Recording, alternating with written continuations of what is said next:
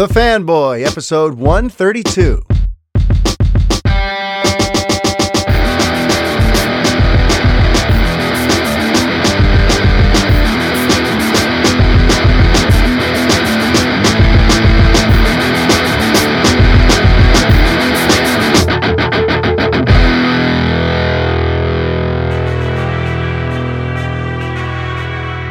Hi everybody, Mario-Francisco Robles, MFR here with you, and this is episode 132 of the Fanboy Podcast. How's everybody doing out there? Look, I know who's not doing so hot this week, and that's basically anyone who works for Warner Brothers, because this week has been a tough one. There have been a number of large stories from large publications that basically take a sledgehammer to the way that the DC Films initiative has been handled these last several years. From Fisher opening up more about his Cyborg issues, or Chris Terrio opening up more about what happened creatively on the two films that he was asked to write. It has not been an easy week of public relations if you work for Warner Brothers. And before I get into all that, before I start breaking down some Zack Snyder's Justice League numbers, I also just kind of want to offer a quick disclaimer.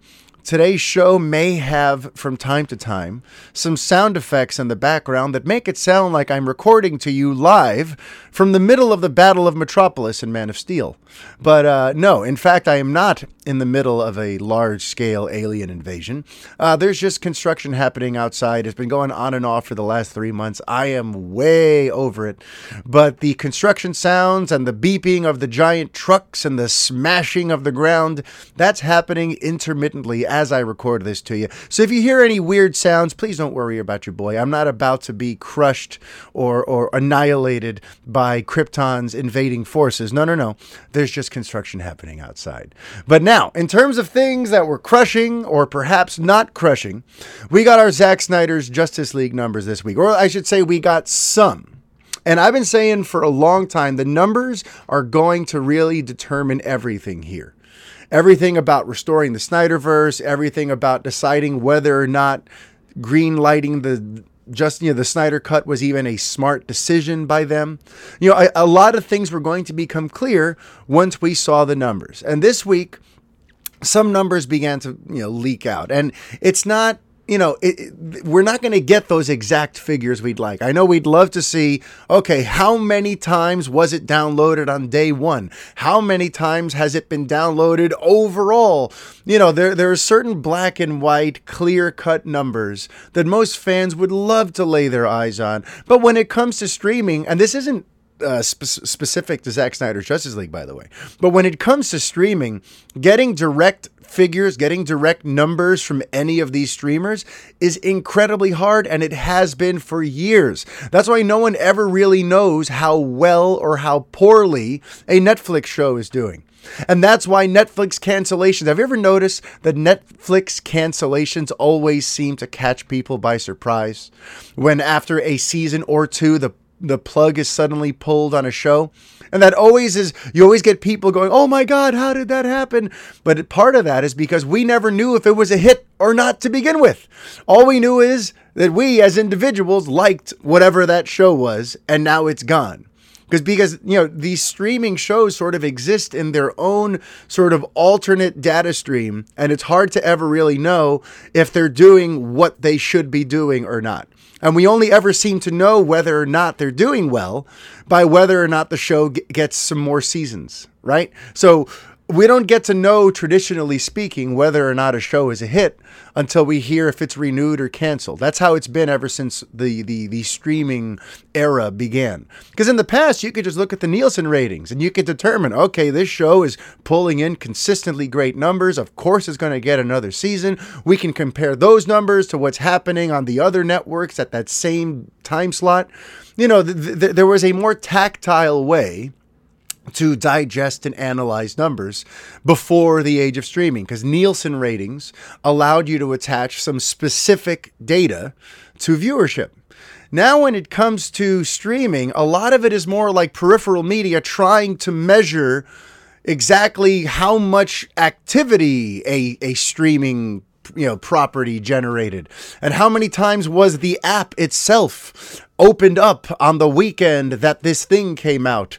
Or, how much of streaming traffic was dominated by a particular app when a particular series came out? And based on that, we could determine if whether or not that thing was a hit compared to stuff that opened on another streamer that weekend.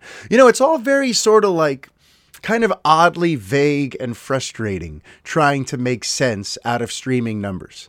And listen, a lot of it is kind of beyond my pay grade. So this week I've read an awful lot of analysis on the numbers from 3 or 4 different third-party sources, from different box office pundits and whatnot who seem to have somewhat of a grasp on the situation. And even with a week of reading up on all that stuff, I couldn't tell you one way or the other exactly how well or how poorly Zack Snyder's Justice League did. But what I can sort of share with you are just some general observations and some things to keep in mind. So a general observation is it didn't overperform. It doesn't seem like it made the kind of rallying cry dent that people were hoping. It looks like, aside from like perhaps its day one release, it was never really number one in any of the big main metrics. Now, that's not a bad thing. It was still in the top 5 or possibly second or third place. Like overall, over these last several months, Zack Snyder's Justice League, that film has done well enough to be in the top 3 or 4 or 5 streaming properties of the last 3 or 4 months. So that's pretty impressive. It's there in the conversation for top things streamed. And that's a big deal because, remember, Warner Brothers did not promote this film. There was not a traditional press tour, right? We didn't see Ben Affleck and Gal Gadot out there doing fresh interviews for Zack Snyder's Justice League. The only person really doing any press for it was Zack Snyder himself. But his blockbuster cast wasn't even asked to come back and promote. And the only real actor that you had pushing it was Ray Fisher on his personal Twitter account. But this was not a film that was pushed heavily by the studio. So that's something to factor in too. So it wasn't promoted all that hard. The cast didn't go out and do press for it. And yet it still seems like it's within the top 5 of all streaming properties of these last 4 or 5 months. A lot of people use Wonder Woman 84 as sort of like the barometer. And unfortunately, even with Wonder Woman 84, we don't have exact figures for how it did. Okay, we still don't. We don't have exact numbers to attach to the success or failure of Wonder Woman 84. But that is kind of what people are using as the beginning of our comparison, since it is another major DC blockbuster that has hit HBO Max in these last few months. A lot of people look to that and then say, how did Zack Snyder's Justice League compare to that? And unfortunately, it did not ever actually eclipse Wonder Woman 84. It sounds relatively close, but overall Wonder Woman 84 was the bigger hit. And then the bigger issue is that around Justice League, you had other films that generated more of that activity on the apps than Zack Snyder's Justice League did. You have films like Judas and the Black Messiah, which is like an indie, more art house, hard-hitting historical drama. Not really the kind of movie that you would typically expect to do better than a Justice League movie, right? Then there was the Tom and Jerry movie that came out at the very end of February. That apparently did really well, and according to certain third-party metrics and whatnot, it actually did better than Zack Snyder's Justice League. And then you have the head of Legendary Pictures coming out and pointing out that Godzilla vs. Kong, which came out a week after the Snyder Cut, you have the head of Legendary Pictures saying that Godzilla vs. Kong led to the largest increase in HBO Max subscriptions of any film on the platform so far. So it didn't do as well as Wonder Woman 84, and it was beaten a week later by Godzilla vs. Kong. Meanwhile, Tom and Jerry and Judas and the Black Messiah apparently also performed better than it in most of the metrics that get passed around now in terms of streaming suppliers. So, like I said, it's still in the top 5, which is no small feat. Because when you're not getting promoted, when you're not having a studio put all of their energy behind you, it's very hard for you to stand out, especially in this age where everything is streaming. Remember, we're still amidst the COVID pandemic, where most people get their entertainment through streaming. So if your movie or show comes out and it's in the top 5 of all streaming properties that are currently on the market, that's a pretty big deal. That means that it cut itself through an awful lot of noise, and people who had an awful lot of options still found time to watch this movie enough to make it a relative hit. Now, what does not seem to be the case is that it's going to be the kind of hit that's going to justify sequels, that's going to justify a Justice League 2 or 3. But that's okay. Look, a lot of people have focused on that this week. And I use this phrase too about how, like, if this data that was published in Variety on Monday is to be believed, if this stuff is accurate, if this is an accurate depiction, that this thing was far behind Godzilla versus Kong, behind Judas and the Black Messiah, and didn't touch Wonder Woman 84, it's basically the final nail in the coffin if you want Justice League 2 and 3, right? And I said that, and it's a couple of you got a little hurt by that, but it's just the truth. And aside from that, you got to remember, though, this thing didn't have to be number 1 to be a hit. And what I mean by that is Warner Max only spent up to $70 million on this streamer, on this movie. Remember, people like to focus on the fact that this is a $325 million blockbuster. But remember, that's not the case for Warner Max. That's not the case for the folks at HBO. These were the first dollars they ever spent on this Justice League movie. So that 70 mil, that's all they really wanted to see come back on their investment. They wanted to see if that 70 mil generated enough buzz and subscriptions to justify greenlighting that thing. And I don't see how that isn't the case. Again, we're going to have to see what the churn rate looks like. But a $70 million streaming project getting this level of buzz and leading to a surge in subscriptions, maybe not the big, huge surge we were hoping for, but it led to a surge in subscriptions. It led to a lot of general buzz and activity. And it's buzz and activity that only cost them $70 million to generate. So when people talk about Zack Snyder's Justice League not being this runaway smash hit, yeah, listen, it sucks that that's probably not the case. But you got to remember, it did not have to be, and it does not have to be for the Snyderverse to live on. Because as I pointed out last week, there are other things that can be developed that are not Justice League 2 and 3 that still continue on the story of Zack Snyder's Justice League, that could still continue to add payoffs to that $70 million that they invested in this film. And I'm talking about things like Joe Manganiello's Deathstroke. I'm talking about things like Ray Fisher's Cyborg. And it's kind of funny too, because I brought that up last week, which I recorded last Thursday night before kind of any of the interesting things that happened over the weekend took place.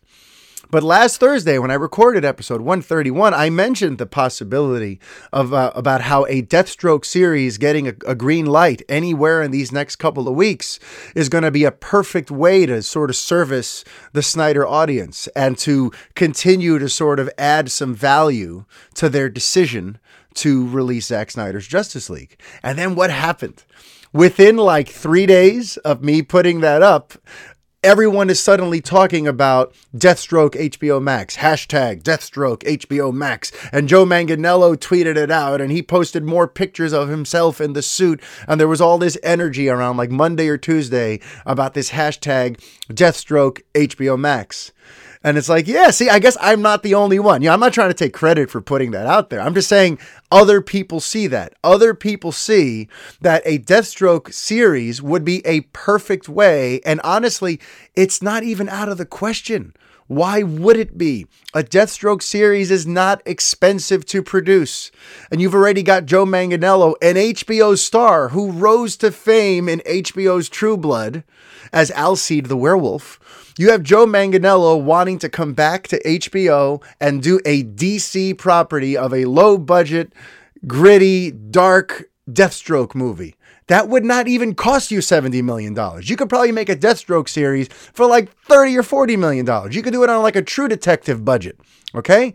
So it's a very sort of smart play if they want to try and service the Snyder audience. The Deathstroke thing just makes perfect sense. And like I said last week, if that's a hit, then you can justify Cyborg. And I know that might sound a little weird because, okay, Deathstroke can be super low budget, right? Because he's not really super powered. It's more of a mercenary in Gotham City. And, you know, it's something that you could film almost treated like a John Wick type story, right? But with Cyborg, obviously, there's a lot more special effects. He's going to, you know, his entire look, every time he's on screen, it's going to cost you money. And he's a guy who has to fly. He has abilities. He transforms into stuff. It's instantly a much more expensive proposition, a Cyborg thing. But I don't think it's unrealistic because we know that virtually everything we saw in Zack Snyder's Justice League was new. Was stuff that had to get sort of redone and refinished because Joss Whedon didn't use any of it. So Joss Whedon had thrown out pretty much all of the old Cyborg footage. Had thrown out anything else. So, and that's stuff that had that stuff that hadn't even been completed at the time. It wasn't 100% ready to go to theaters anyway. And he just cut it. So all this Cyborg footage that we just saw in Zack Snyder's Justice League got to look as good as it did in these last few months. That means that within that $70 million budget, which had to cover a lot of ground, that was not just for Cyborg. That was to cover the Nightmare reshoots. That was to cover all kinds of special effects. And they were able to do it within $70 million. So all that Cyborg stuff we saw was just some fraction of that $70 million. So clearly there's a way to tell a Cyborg story without breaking the bank, without having to make it this huge, expensive extravaganza. So when it comes to Cyborg, I still hold firm that there's a very real way for us to one day get a Cyborg continuation. I really hope it happens. I loved the stuff that he was working on with Terrio and Snyder. I loved what he wanted his Cyborg to represent. You know, and when I watched Zack Snyder's Justice League, I was blown away by like, this is such a thoughtful, inspirational, aspirational arc. You know, it's such a damn shame that they cut it. So listen, I would love for them to do it, and I don't think it's cost prohibitive.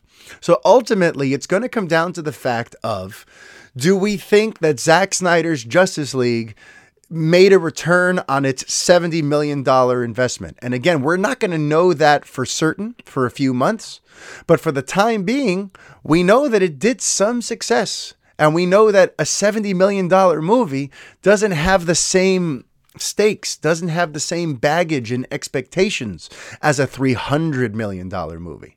So even though these numbers are not blowing us away, even though these numbers are not the impressive ones that make us feel justified, they don't have to be. Okay? So let's see what happens. Let's give it a few months. I still think we might get some Deathstroke news, and if we play our cards right, we might get some Cyborg news beyond that. But obviously, there are some big fish to fry when it comes to Cyborg, and that is the next subject today. So let's get to it. Ray Fisher has had a beef with Warner Brothers now since last summer. Last summer, he finally broke his silence on what his experience was like working with Joss Whedon on the reshoots. And for the better part of the last year, he's been sort of waging war with the current brass at Warner Brothers Pictures. And this week, the latest and perhaps final salvo in that battle happened on Monday, because Fisher had a chance to basically share his story in an unadulterated way to Kim Masters over at The Hollywood Reporter. And that is a huge deal, because I've told you guys for years, THR is basically Warner Brothers' big soundboard. for a lot of their large scale announcements, they call up the Hollywood Reporter and say, hey, can you help us pass this news on to the world? So for THR to allow Kim Masters to publish this interview, or to even assign for her to do it and okay it, that is a huge, huge deal. And according to Masters herself, she tweeted later that day after the article was published on Monday, she tweeted, that Warner Brothers did not want me to write this. So clearly, there was some pushback because of that relationship between the WB and THR. So now let's talk about this, because there's a lot of different things that came up in this interview, and I've got like 12 or 13 little bullet points I want to run through here with you, because it was a fascinating read. It really was. And one of the first things I want to say that just jumped out at me was, it finally drives a stake into the heart of Joss Whedon. I feel like now, if there was any doubt that Whedon was not the jovial, kind-hearted, mastermind behind behind the Avengers and Buffy, the lovable, big, feminist, happy geek nerd that he was, the final sort of stake through the heart of that was in this Monday report, because Fisher said plenty of things about Whedon that were inflammatory. And what came through this is that all of the investigations into this matter basically confirmed everything Fisher had to say about Whedon. And that even Walter Hamada thinks that Joss Whedon is a piece of crap. So that part became much more clearer and more crystallized, and I, for one, would be shocked if Whedon works on anything anytime soon. Because I think that the Whedon brand is now dead for the time being, and so many people have sort of come out of the woodworks now to say that he was basically a bullying jerk, that I think he's done. So I just kind of wanted to put that out there real quick, because that took some convincing for me, because for years the press on Whedon was very different. The stuff that you'd hear about him and the types of projects he was attached to, he didn't seem like a bad guy. And then again, obviously it's not the same as working on the set with someone. But when you look at the type of stuff they write, when you look at the types of characters they champion, when you look at the themes in their projects, you tend to sort of feel a certain affinity for a creator or not. And Whedon was someone that I was not looking to hate anytime soon. He had won me over for years with some of this, with a lot of the stuff he was doing. So for me to now sit here comfortably and say, fuck you, Joss Whedon, it says a lot. It says a lot. But now let's kind of get into some more specifics aside from fuck you, Joss Whedon.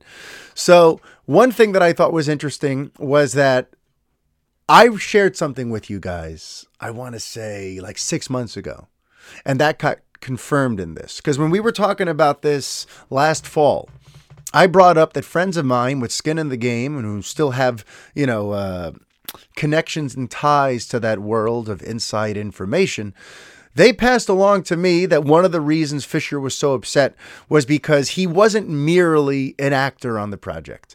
He was brought on he was treated, I should say, as a collaborator on the project. That before they had ever filmed, he got to sit down with Chris Terrio. He got to sit down with Zack Snyder and sort of map out the finer points of the type of cyborg he wanted to portray. I told you guys that 6 months ago, and that's why this also all felt so sort of personal to him.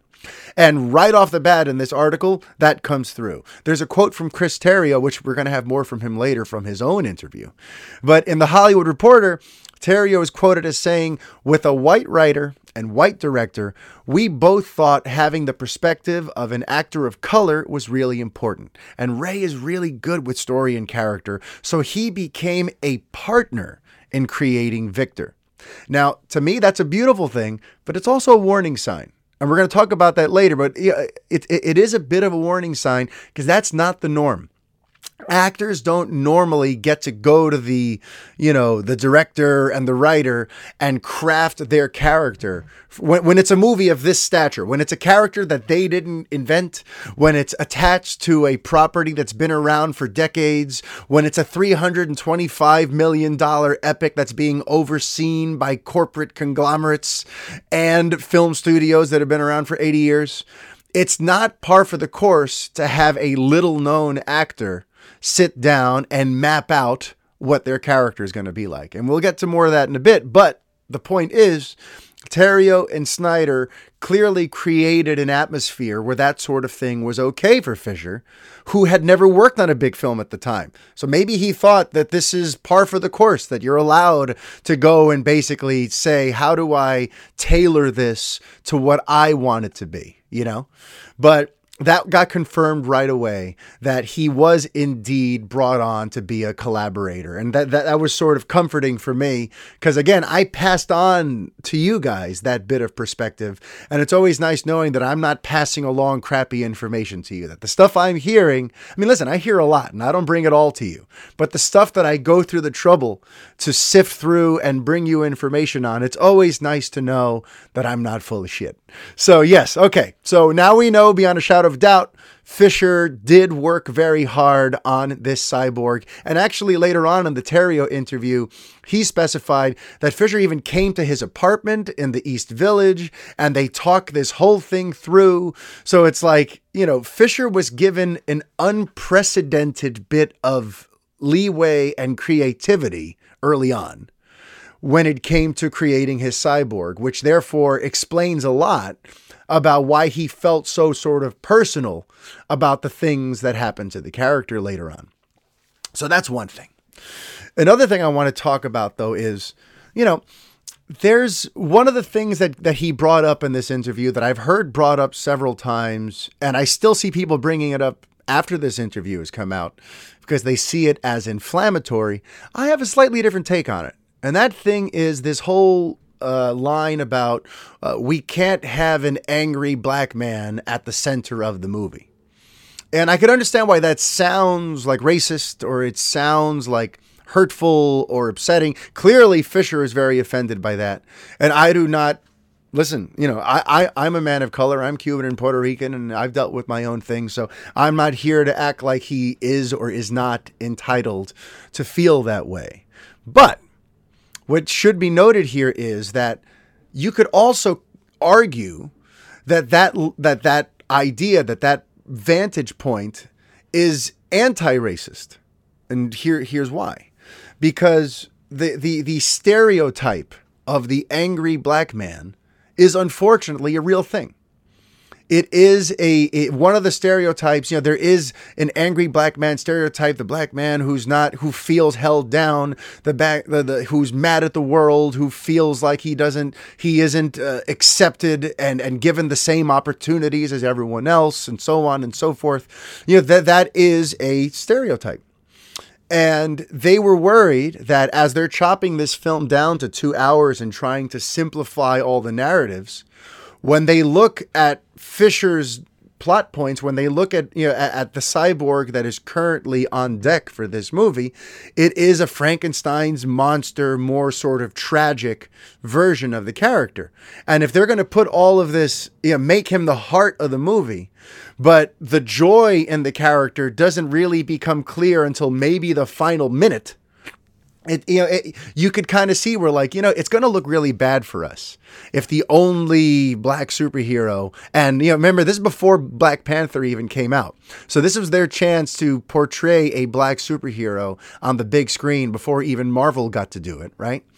And they're probably thinking, it's not going to look good if the only black hero is just mad all the time and is mad at society and mad at the world and feels like this ugly, misunderstood Frankenstein. We don't want to give the impression that that's what we think black people are.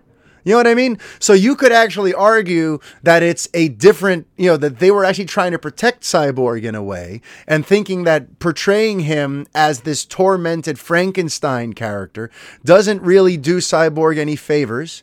And in this 2-hour movie that we're trying to lighten and make a little more hopeful and a little more optimistic, having this brooding, tragic character brings the whole thing down.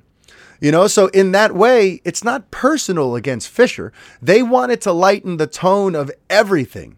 And his very tragic arc that he had worked on intimately with Terrio and Snyder was going to sort of clash with that attempt to lighten and brighten the story. So in that sense, And just like the investigator eventually said, there's no proof that there's anything racially behind these changes. These changes can be explained away as just for the good of the movie. So you're going to have to like really find a smoking gun if you want to prove racial animus. Because even through the very fair and thorough investigation that Fisher initially complimented, even throughout all of that, they didn't come up with anything that said anything about anyone being racist. So, that's just a factor here that we need to kind of keep in mind as we continue through the bullet points here, okay? But just before I move on, the thing about the angry black man, yes, it sounds awful on the surface, but if you look at it from the vantage point of we can't have the only black guy on the team just be a brooding, angry guy. It's not a great way to represent him. I think you can kind of understand perhaps where the other side is coming from. Especially too, Fisher also brought up this comparison between, instead of thinking of Cyborg as Frankenstein, and there goes some beeping from the trucks outside. If you hear it, I'm very sorry.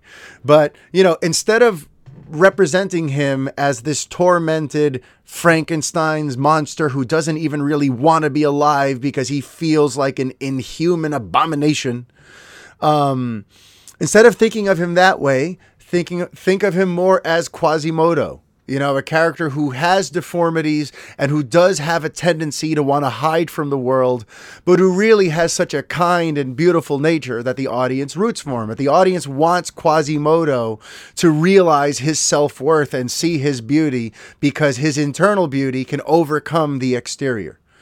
So Johns apparently had spoken with him about let's approach it more like Quasimodo. And again, he was offended by that. But again, if you're looking just more so macro, big picture at what you're trying to do for this story, suggesting someone treat it more like Quasimodo than Frankenstein is not particularly offensive or out of line or hard to understand. It's just a different way of viewing the character. And the problem becomes, though, Fisher has this quote after, about that conversation. Fisher says, I didn't have any intention of playing him as a jovial, cathedral-cleaning individual. And it's like, the part that gets me about that quote is the I didn't have any intention part. This is what ties in now to what I brought up a few minutes ago. Your intention doesn't matter when you're working on a movie like this. I mean this in general, no matter who you are, whether you're Gal Gadot or Ben Affleck or Ezra Miller or anybody. Think of any actor on any big movie, okay? What you want to do with the character, that's in your head. That is your goal. That is what you would like.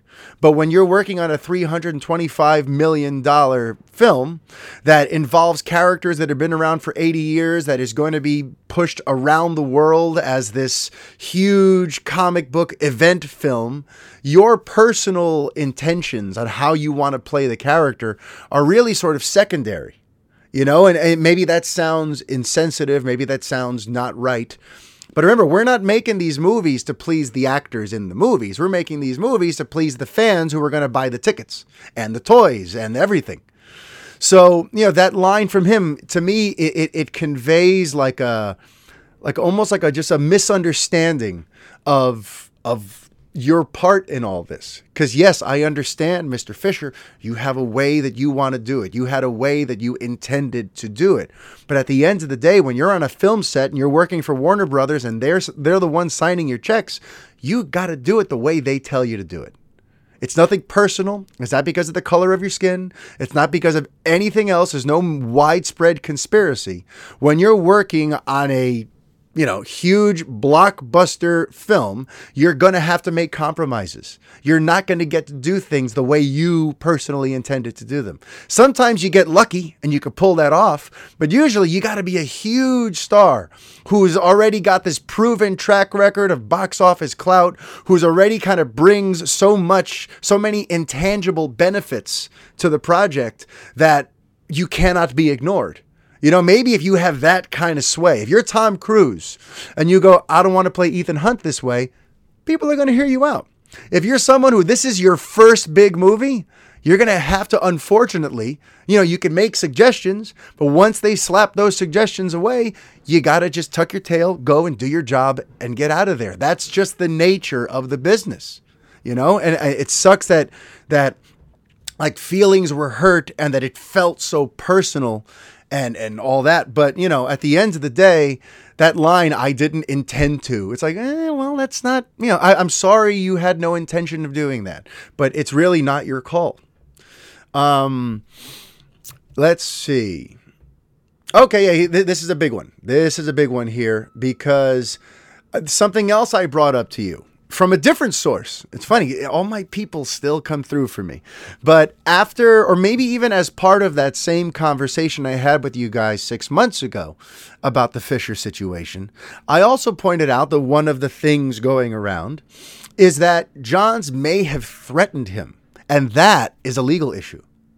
If Johns threatened him, if Johns said, you either do what we say or you get fired, that would be a legal issue and a huge problem. So that was also part of, hopefully, what this investigation was going to unearth. Was there a threat? And unfortunately, according to Fisher himself, there wasn't one, because now he's finally able to explain what it was that happened between him and Johns. And I'll just tell you the way it is laid out using Fisher's own quotes. Okay. So Johns called Fisher into his office right before they were set to film. They're in Burbank, California.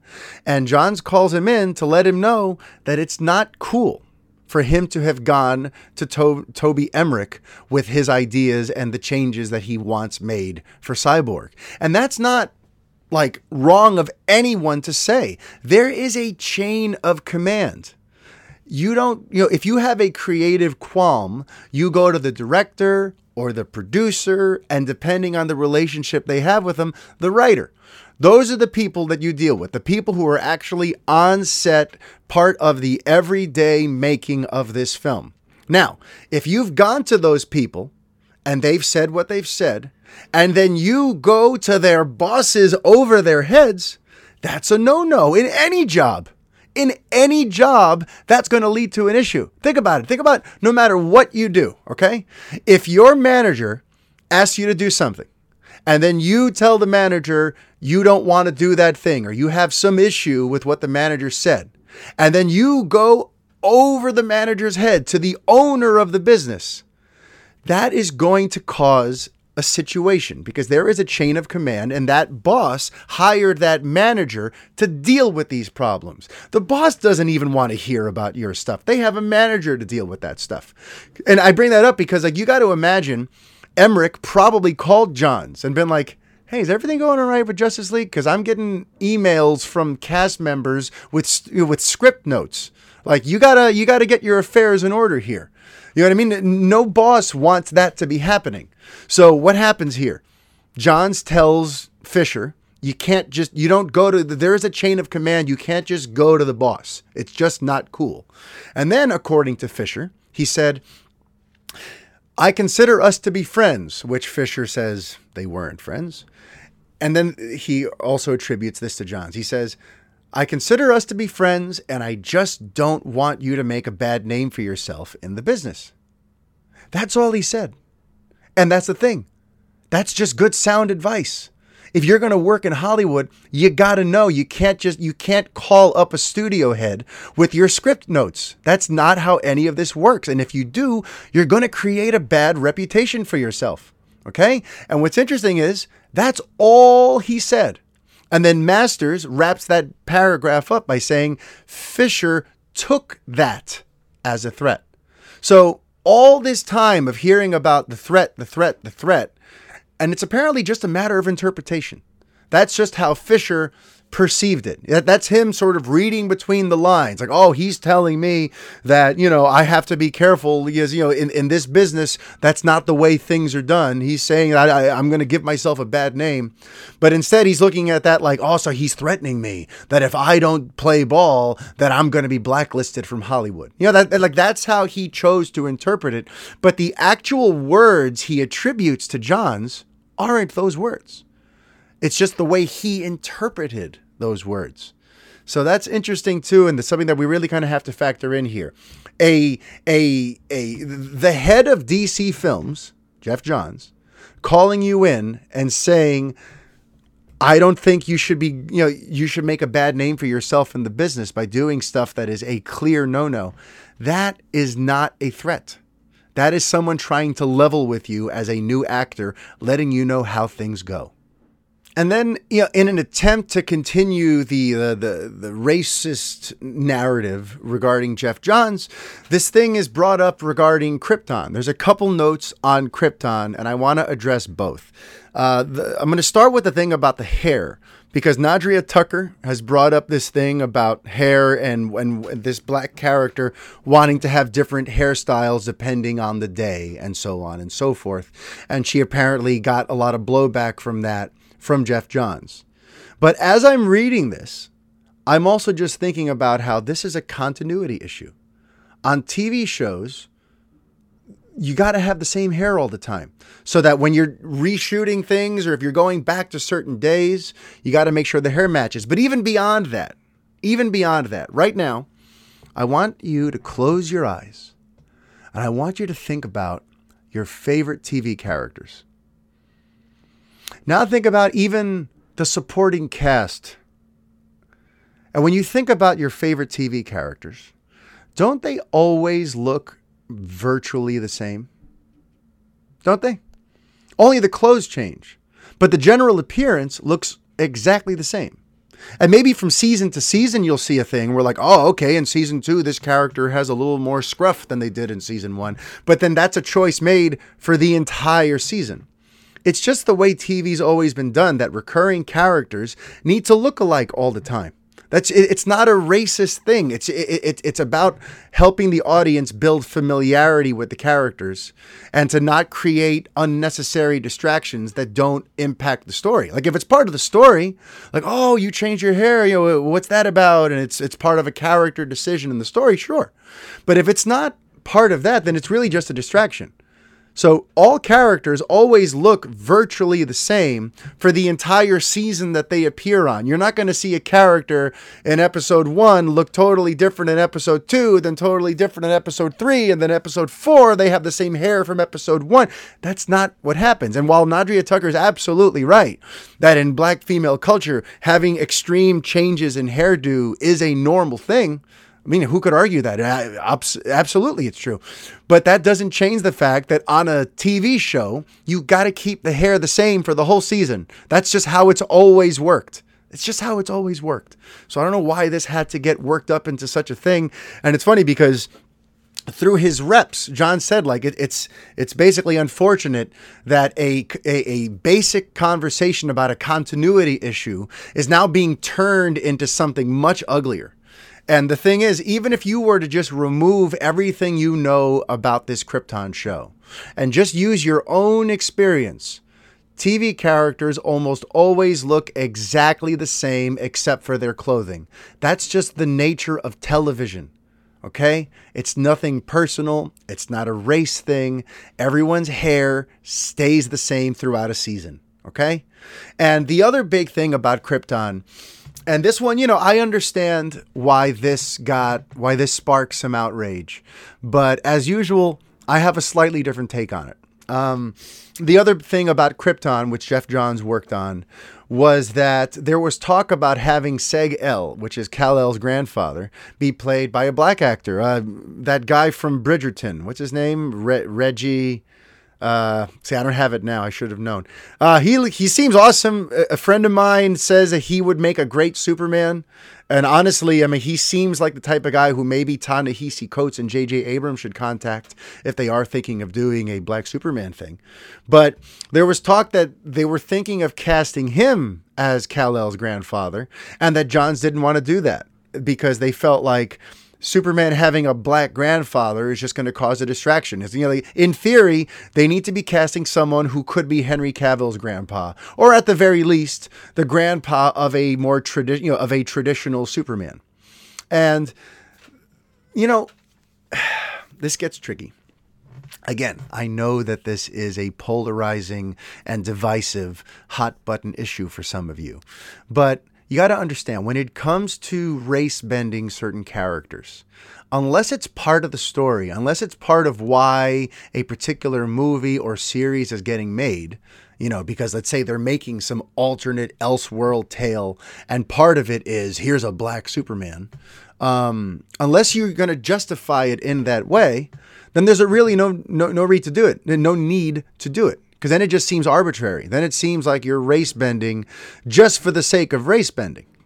And when it comes to this Krypton thing, yes, technically speaking, of course, especially a light-skinned black actor like the one they were thinking of course he could have a grandson that basically looks Caucasian in real life. Of course. That's how it works.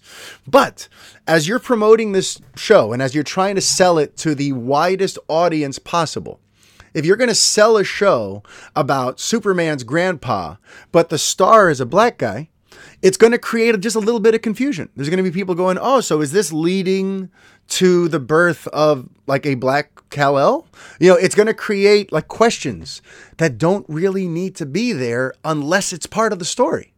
So if you're trying to do a show that's just like where the actual hook is, this is about Superman's grandpa dealing with some old crazy stuff on Krypton, then if that's all you're really trying to do, then you don't want to add elements to that are going to sort of confuse what the premise is or confuse what people should be focusing on. Especially if your show is on sci-fi, which means your audience is going to be sort of limited to begin with. You want to try to welcome as many DC fans as possible. And doing something that might imply that you're making Kal-El black is a way to like make certain members of the fandom go, oh, this is just another one of these like social justice warrior shows where they're trying to completely change a character that has always been portrayed a certain way. Now they're trying to make him black just for the sake of some sort of quota or diversity. I'm not saying that that's right, but you create sort of a whole extra conversation around Krypton that perhaps didn't need to be there. So this idea that like Johns is against changing the races of characters or whatever, I mean, it's a little ridiculous because he's already got history of doing that in the comics. I mean, with Cyborg specifically, Johns is how Cyborg ended up on Justice League. Okay. But there's also characters that he's changed over the years from traditionally all white teams. He's changed characters in Justice Society. He's changed characters elsewhere. This is not a guy who is against that. This is a guy who's trying to produce a show about Krypton, about, that's supposed to sort of feel almost like a prequel to Man of Steel, and he just doesn't want to create unnecessary questions. Clearly, he's not against changing the race of certain characters. He made Zod, or he made like one of Zod's relatives a black guy. So it's like he's not against doing that, but when it comes to Superman, you don't want to create something that's going to be a distraction or that's going to make it harder for people to want to check out your show. You want to invite as many Superman fans into the tent as possible if you're making a show called Krypton. And for better or worse, you're going to create some uncomfortable conversations if you make his grandfather black. Unless, again, you're going to make that part of the story. If part of this mythology that you're showing here is that his changing his appearance and the way he's portrayed, if that's part of the approach here, then do it.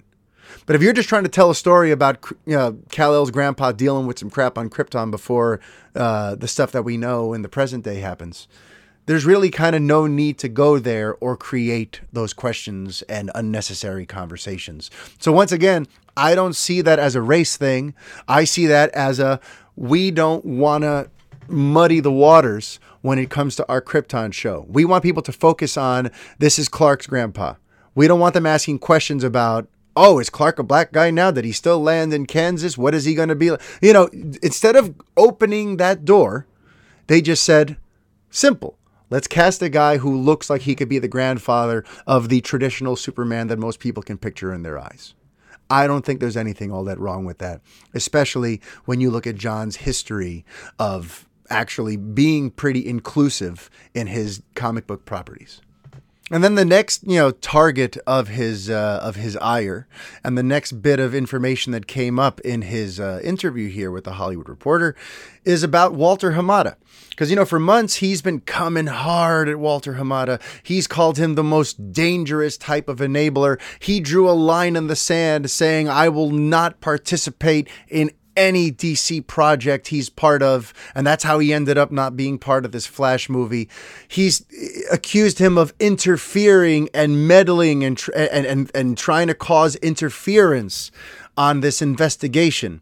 But yet, in this article, in this interview, he's given the chance to go to that room and express himself. Put us in that room with him and Walter. And he's given the opportunity to put words in Walter's mouth.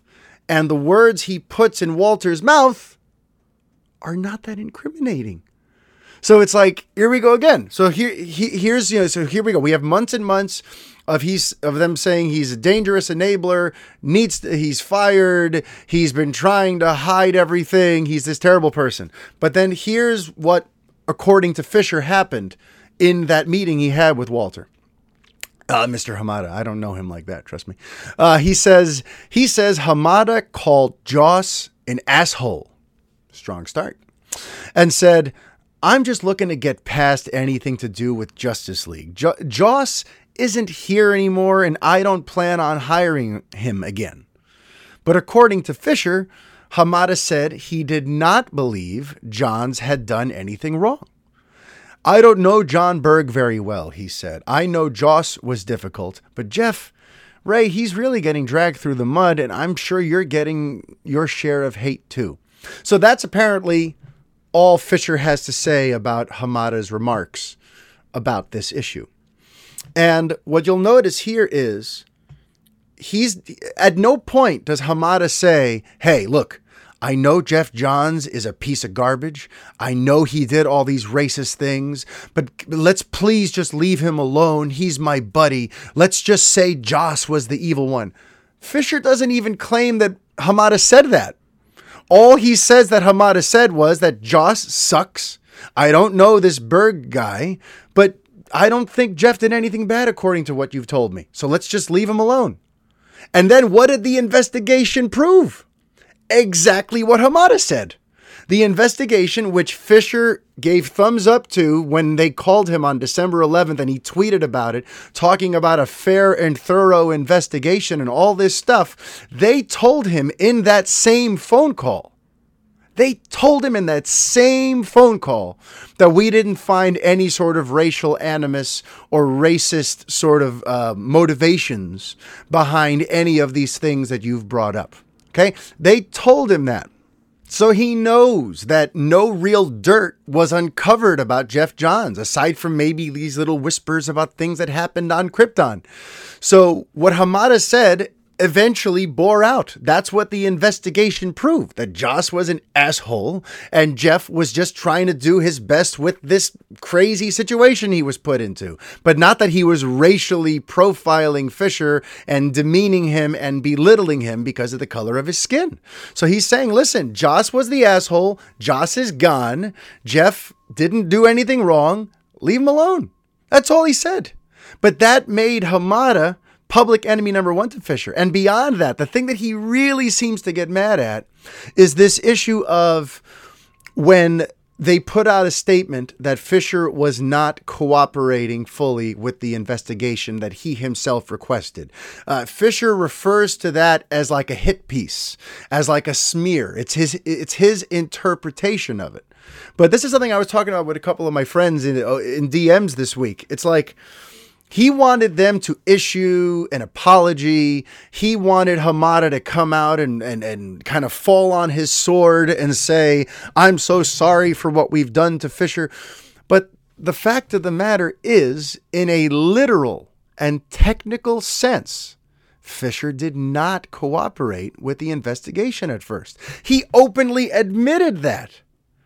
So when you're telling people through your Twitter that, yes, they asked for an investigation, but then I hung up because I didn't think that that it was a true third-party thing. And then they come out and say, hey, we tried to make an investigation and he didn't cooperate. They're not lying.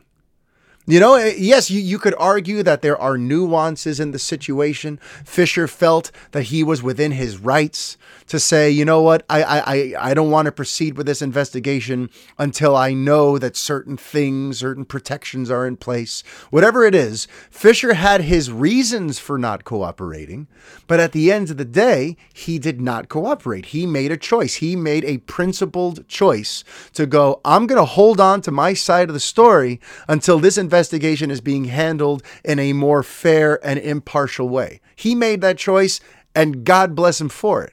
But when the studio then comes out and says he didn't cooperate, they're not technically lying. And meanwhile, he sees that statement. That statement gets referenced a few times in this article. He sees that as the smear and as the hit piece, and that he sees as Walter Hamada trying to muddy the water and put misinformation out into the public to try to discredit a black man. I mean, he's taken this to a place that's incredibly personal and incendiary, and Hamada was basically just telling him to go fuck off. When in actuality, whoever okayed that statement was not lying. So it's and on top of that, there's another line here that I thought was interesting. I thought it was interesting from Kim Masters' sort of vantage point, because she's the one who did the interview. And just as earlier, she referred to a quote as, Fisher took this as an insult. She also refers to this in an interesting way. Because when she references this, she says, the company said Fisher had refused multiple attempts by the investigator to contact him. Fisher saw that as a smear. Once again, saw that. She's not saying it was a smear. She's not saying, oh, this is undeniably a smear or an attack on Fisher. She's pointing out, once again, the studio did this, and here's how he saw it. Here's how he personally looked at it, which, that sort of implies a certain amount of separation between what he's saying and the truth. It's interesting. Throughout the interview, she presents a lot of what he has to say, and she's clearly advocating for him, but she won't go so far as to say that his claims are 100% what happened. She keeps saying, this is what he said, but this is just his side of the story. And then here's what the other side, and the other side almost always contradicts what he's saying. So she did a wonderful job with the interview, but she also made sure to be, a fair journalist and not just go and point angry fingers in one particular direction. She's pointing out that a lot of this stuff we're discussing is really just a matter of perspective. It's really just a matter of how you choose to digest the information you were just given. And in Fisher's case, he chose to digest all this information in a way that felt very personal and very vindictive. But meanwhile, the investigation itself didn't prove any sort of malicious intent with the changes. Forrest herself released a statement, that is cited in this. The company responded with a statement from Forrest saying Hamada was credible and forthcoming and did nothing that impeded or interfered with the company's investigation. And when asked, are there further examples of him trying to impede things? What is it that he did to try to tamper with this? There is nothing. All Fisher says is that he had that, the conversation about Joss is an asshole, but leave Geoff alone. That's what he counts as tampering. So it's like, once again, these huge accusations he keeps leveling at people. Now, when he's given a chance to back them up, there's no smoking gun in any of this. And you could argue the other side's perspective very easily if you want to. If you're not going to be biased, if you're not going to have like a dogged horse in the race, you can easily see how all of these things he's explaining one way can be explained another way. And when that happens, it messes with your credibility, unfortunately. And he seems like very pissed that like the racial angle was focused on so much. In the article, it says, to Fisher, the information Forrest shared was so limited that it seemed the purpose was clear. She was only authorized by Warner Media to attempt to explain away anything to do with race. But like, well, yes, Mr. Fisher, yes, because that is a legal problem. This investigation is not an investigation into hurt feelings. This is an investigation into, were any rules broken? Were any laws broken? Were any protections that we as a studio are supposed to offer you as a talent? Were any of those protections reneged? Were any of those protections not offered to you? Were you discriminated against because of the color of your skin? That's what they had to figure out, because otherwise there's no other remedial action to take. How do you punish someone for hurting someone's feelings? You know, so when the fact that he's angry about like, oh, this was all they cared about was the racist thing. And as soon as they said that there's no racist thing, now it's no big deal. Well, yeah, that's kind of the thing. Because the purpose of the investigation is to find out, did we do something wrong? So probably the first priority was figuring out, did Geoff Johns threaten him? And then as soon as they figured out, okay, he didn't threaten him, then what's the next big thing? Oh, the race thing. And then once the race thing comes back and no one has anything racial to say about anyone there, now it's time to move on. You know, so the fact that like Fisher goes out of his way to denounce the fact that this investigation was really just boiled down to a race thing, but it's bigger than that. It's like, it's not really. You have to prove where somebody broke a rule so that someone can get fired or penalized. If at the end of the day, all you're going to give me are your feelings and hunches about why someone did something, we can't help you with that. And we can't prolong an investigation and release further statements and do all this stuff based on things that are not law breakings, based on things that are not a betrayal of our rules on set. So it's just, it's a frustrating situation because I know his heart's in the right place.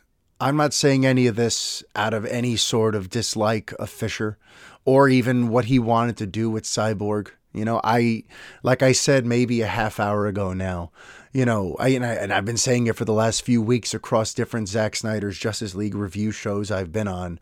I loved his Cyborg, and I can fully relate and understand where he's coming from and why his heart felt ripped out of his chest with what they did to his character in that film.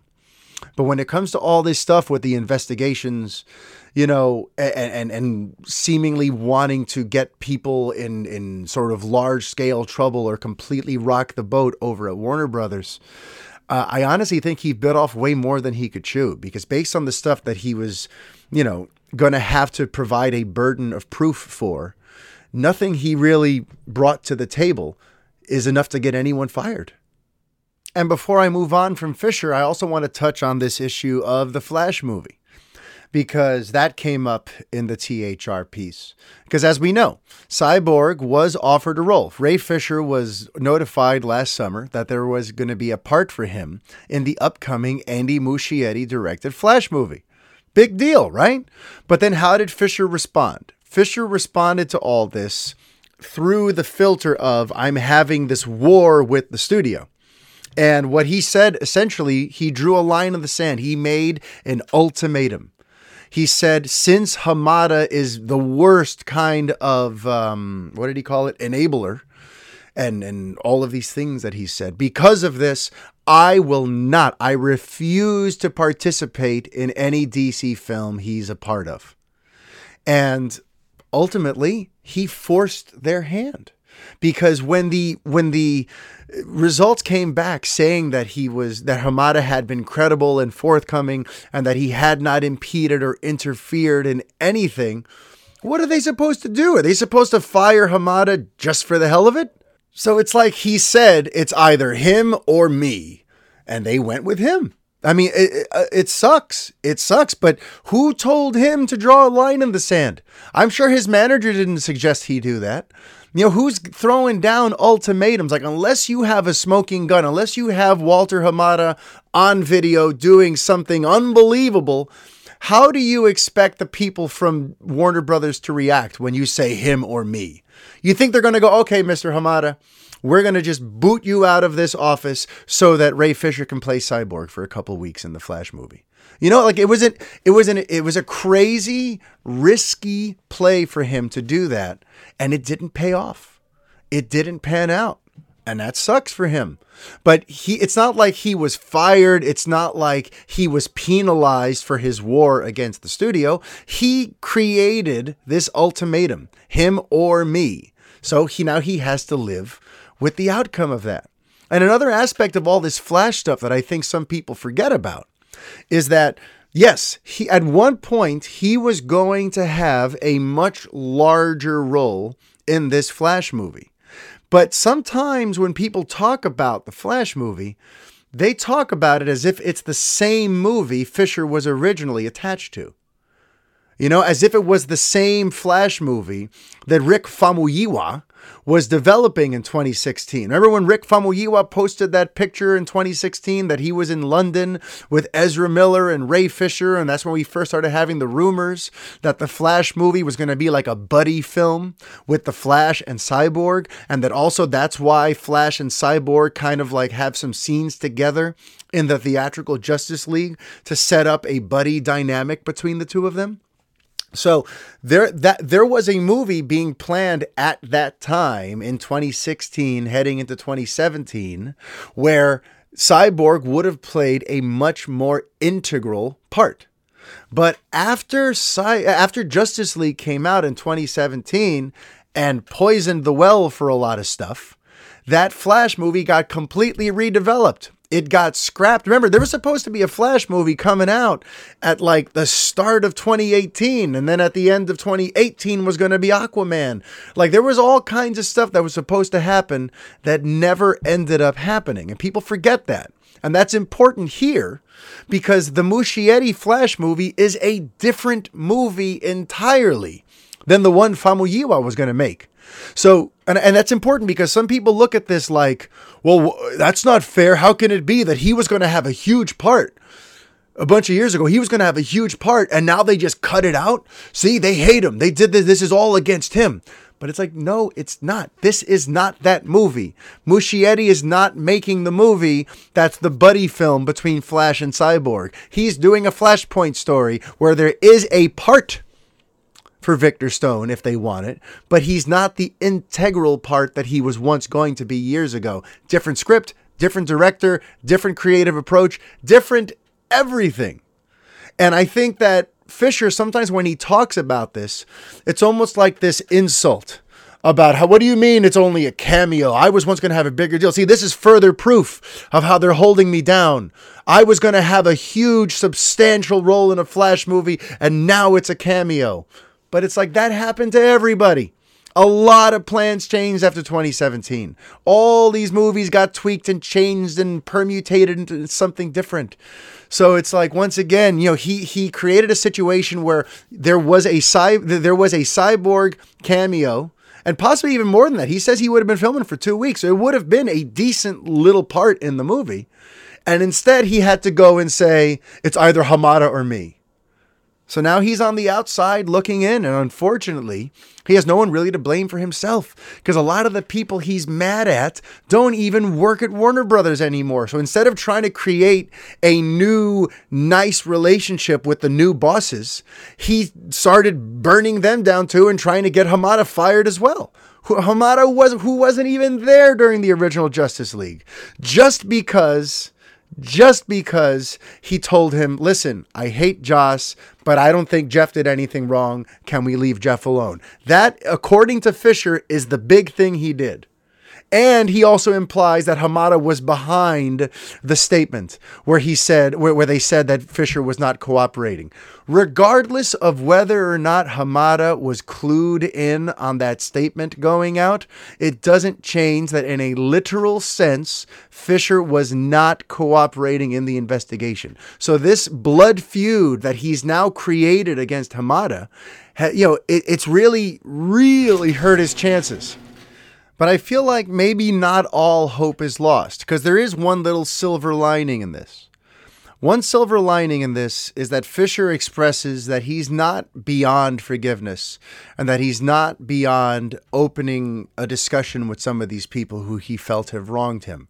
Because he even cited the fact that Jon Berg has, since all of this drama, has actually called him and apologized for Fisher's experience on the set. And he pointed out how, it must have been very tough having a bunch of straight white men telling you exactly how to do your job after you thought you had everything worked out. And Fisher said, I let him know that it did mean a lot. I'm not beyond forgiveness when it comes to this kind of stuff. It was a very big thing for him to do. No one else in the process has reached out at all. And that, to me, is where I can get on Geoff Johns and Joss Whedon and Walter Hamada and anyone else. Like, pick up the phone. Okay? If at the end of the day, if what this issue is about hurt feelings and for creating a rough working environment, then why not just pick up the phone and bury the hatchet? This story's been dragging on now for quite a while. So the fact that Geoff Johns and Walter Hamada haven't seen it fit to call him up and try to bury the hatchet, to me is very disappointing. Because I feel like this is a situation that can be remedied. And if it gets remedied, it could lead to more Ray Fisher Cyborg goodness. Maybe not on the big screen, but like I said, over on HBO Max. If they see enough success coming out of this Justice League release, and if they were to try to maybe pursue a Deathstroke series, if they determine that this is an audience that they want to cater to, we could get more Cyborg if Fisher can just figure out a way to create peace. So here's hoping that peace gets created, that Hamada calls him, that Johns calls him, that they have conversations like the ones he had with Jon Berg that make everyone feel like, let's turn a corner, turn a page on this ugly chapter in this saga, and now let's push forth. Because if they determine there's an audience for Snyderverse type stuff. Listen, like I said, it's not the sizable audience we would need for a JL 2 and 3. But if there's an audience there for a $45 million Cyborg movie or series, why would they turn their nose up at that? So I really just hope that Fisher and the other parties involved here find a way to bury the hatchet and move on. Because these are all clearly very passionate people. And Fisher clearly has a lot of beautiful ideas in mind for things he'd love to do with Victor Stone, and I'd love to see what he has in mind. So if he could figure out this personal animus he has between Johns and Hamada, it'd be great, because I feel like all of us fans we would all win. We would all win if this all just finally got settled and put away for good.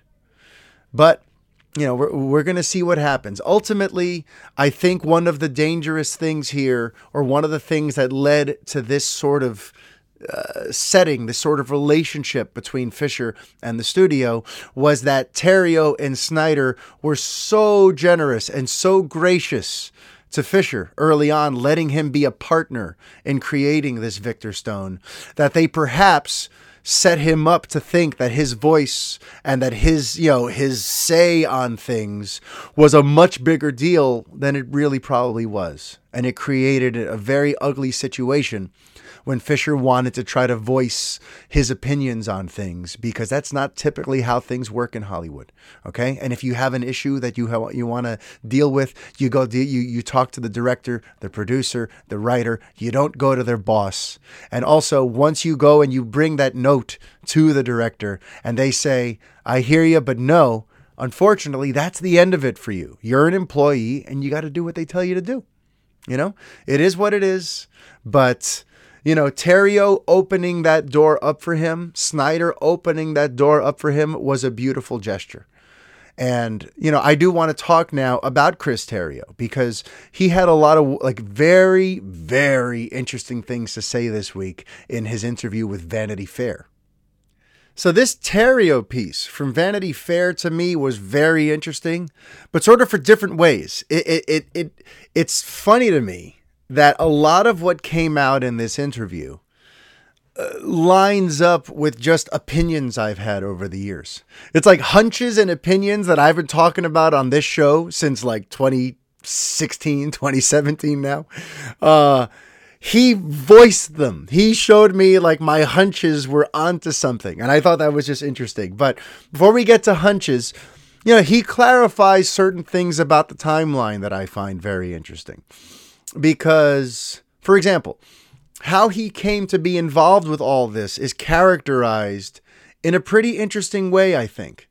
Because Affleck was announced to be part of BVS in July of 2013. And we've always heard, the PR spin about how, Affleck really, really fully loved what Snyder was going for. And he really believed in, the vision for where these films were going and what this film was going to be. But what's interesting about this interview is that the way Terrio kind of puts it is that I was brought on to appease Ben Affleck. He was having some misgivings about the script and where things were, and the studio brought on his Argo writer as a way to sort of throw him a bone. Terrio himself said, I think the studio brought me in to appease Ben Affleck because they thought, okay, well, we have this movie star who is reluctant about doing this. So why do we bring in his guy? So that's interesting, right? That shows that Affleck, he was in it enough to sign on in July. But then what is that? Why am I terrible at math? 5 months later in December, according to Terrio, his friend and collaborator from Argo, according to Terrio, he was feeling reluctant about the project only 5 months later. That might explain, by the way, some of what happened later on about why he finally just sort of said, quit and I'm done with all this. Because even early on in the process, apparently, he was a little bit anxious about how this was going. So in July, he joins the project. In December, they bring in Terrio. And what Terrio apparently wanted him to do, what Affleck wanted Terrio to do was, my job was to create a story and a tone, really, in which Batman could be that person and in which two heroes could get to the point where they're fighting to the death. So he brought him in to try to justify everything, to try to give the actual title fight a justification. And to really kind of bump out the character stuff. Also on the subject of the stuff that he was asked to do, he says, so he asked if I would read the script and consider doing a rewrite. He asked if I would do some character work. So it was already determined and storyboarded that Batman was going to be trying to kill Superman and that Batman was going to have gone down a dark road. He was branding criminals and it had certain dark elements that were non-negotiable and already in the story. So it's literally Affleck saw there's all this crazy sort of dark, interesting, murky stuff here, but the character work of it is not really there. It needs to be more fleshed out. All this stuff needs to have more of a reason for happening. Because right now, I guess maybe at the time, it was just feeling like it's happening arbitrarily. It's happening because someone decided it should happen, as opposed to a story that really justifies why Batman and Superman are trying to kill each other. Or rather, at least why Batman's trying to kill Superman. So that's an interesting way to sort of frame why he came into the project. He came into the project with a script that was already in place, that had apparently already been written on and worked on by the studio alongside David Goyer. So he came in and inherited that script, and Affleck said, okay, here's the script. Can you just beef it out some more and add more motivations, flesh out the characters and make everything have more of a strong reason for being. And I just think that's an interesting way to approach entering the project, because it's not like he came in from the beginning and wrote this thing from scratch and it's his baby and it's his vision and it's exactly how he would have done a Batman Superman movie. No, he was brought in to basically help make this make sense. And that's not to say that he didn't like, some of what was in there. He has another cool quote in this interview where he says, I came into it thinking the only way that this could work is as a fever dream or as a revenge tragedy. I thought, how do we create a story in which Bruce Wayne is traumatized by the war of Krypton coming to Earth, and in which he enters into this kind of madness? He becomes Captain Ahab, and he won't listen to saner voices like Alfred, for example, who were telling him to just see reason. He's a man possessed. So the film was dark by its nature. So I just think that's fascinating. I only read that quote because I think it's just, again, you could tell he took it very seriously. And he's like, okay, you want these guys to fight? Then I'm going to dig down deep into Bruce's psyche and give him like a real, tragic, powerful, mythic sort of reason for having to get vengeance against Superman. I think I appreciate that. Listen, if part of your thing is to come in and go, these two have to fight and I have to give them a reason to fight, I'm glad that he was trying to basically bump out the logic in that situation. By the way, he also mentioned that he hates the name. And to me, that felt good, because I've long said for years that name did the movie no favors whatsoever. And to have the screenwriter say that, it's like, okay, good. So I'm not crazy for saying that. But really, it either should have just been Batman v Superman or something like Dawn of Justice, but not Dawn of Justice. To have both there, it doesn't read like a story. It reads like you're just like corporate messaging.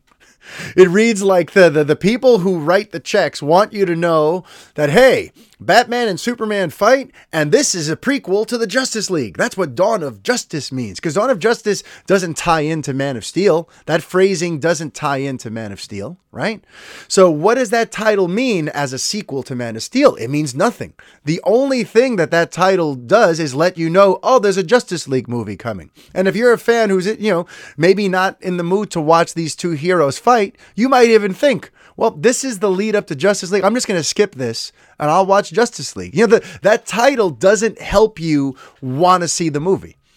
Had it just been something like Batman versus Superman, ooh, what's that about? I want to see what that's about. Or something storyline driven. Like I've tweeted this, if you wanted to call it like A Dark Knight in Metropolis, or Man of Steel, Enter Batman. Or, you could do like so many different ways that actually builds on Man of Steel, creates intrigue for what's happening here, and doesn't give away where you're going next.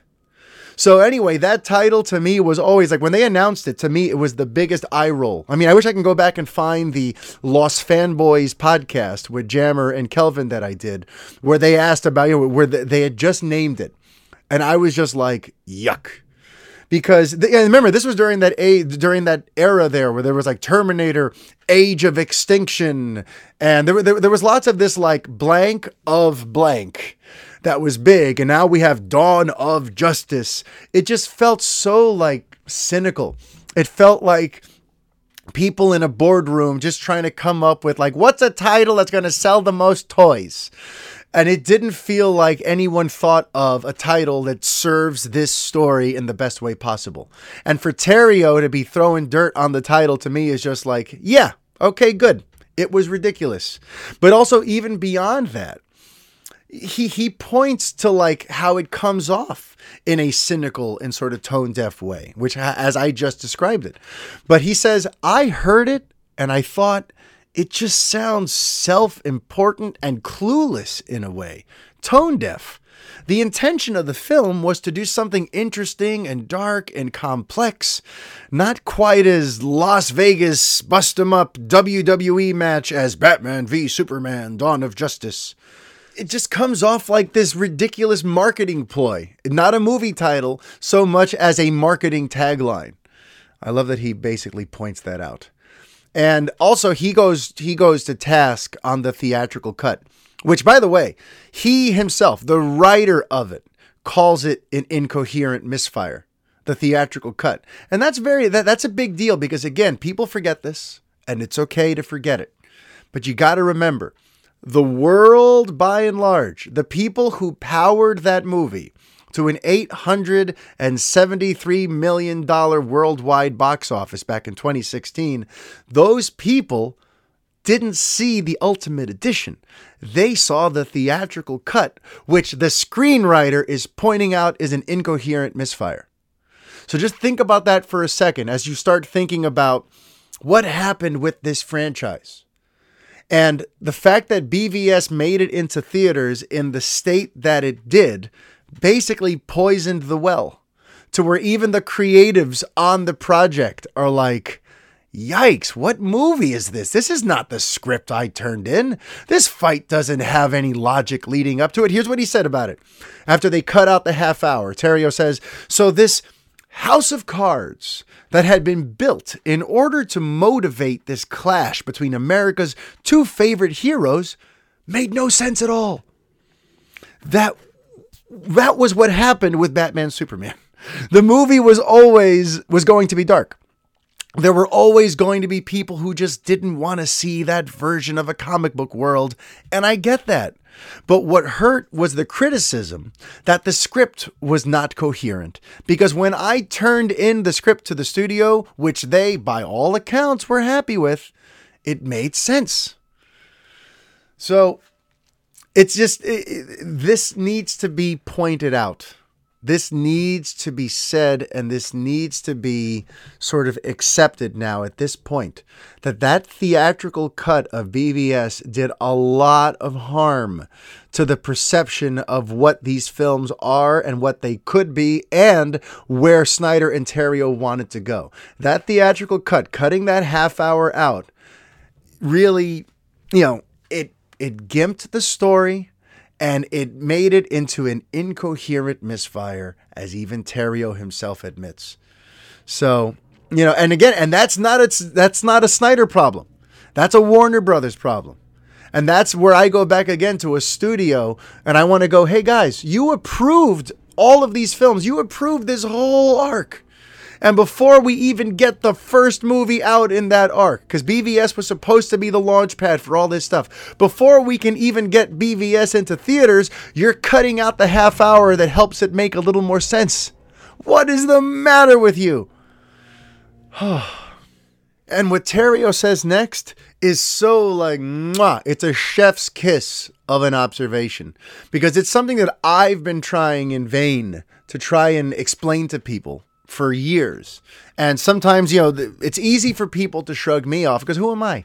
I'm just some schmuck in his basement recording a podcast for you. I don't work for Warner Brothers. I'm not, part of some massive entertainment media company with all of this real world experience to share with you. I'm just a guy looking at it from the outside and pointing out that doesn't make sense, or that does make sense. But something that I've been pointing out for a while is this idea of like goodwill, this idea of people coming into the movie with the right sense of openness and interest in the project. And what's interesting here is Terrio seems to feel that the reason people came into theaters with an axe to grind wasn't so much because they wanted to just show up and hate on this movie, or because they're paid by Marvel, or because they have an anti-DC bias. No, he says basically the reason that they walked in was because of that crappy title, and because the movie that they were given ultimately didn't make as much sense as it could have. Here's the quote directly, though. He says, I'm actually going to use Anthony Breznican's question in this from Vanity Fair. I've been following Breznican for years. If you haven't been, he's an awesome film writer for genre films who goes back to like Entertainment Weekly and everything. He's like one of us, but he works really hard and he's really good at what he does. He kind of reminds me of Stephen Colbert. Stephen Colbert could be like an Anthony Breznican one day, I think. But here we go. So Breznican says, do you feel like the title and the cuts for length made it harder for people to appreciate things that did work in Batman versus Superman? Because, and I love that question, because there are things that worked. And yet when people speak about that movie, it's always in these extremes, like it was just this dumpster fire. And here's what he had to say. He said, that's exactly right. The audience has to know that they're in good hands. The minute you lose them from a story point of view, they lose the desire to look at it generously. Once the critics decide a movie is incoherent, it's just a pile-on. Then they attack everything. So I'm going to stop right there, because that is a point that I've been making here from my garage for a very long time.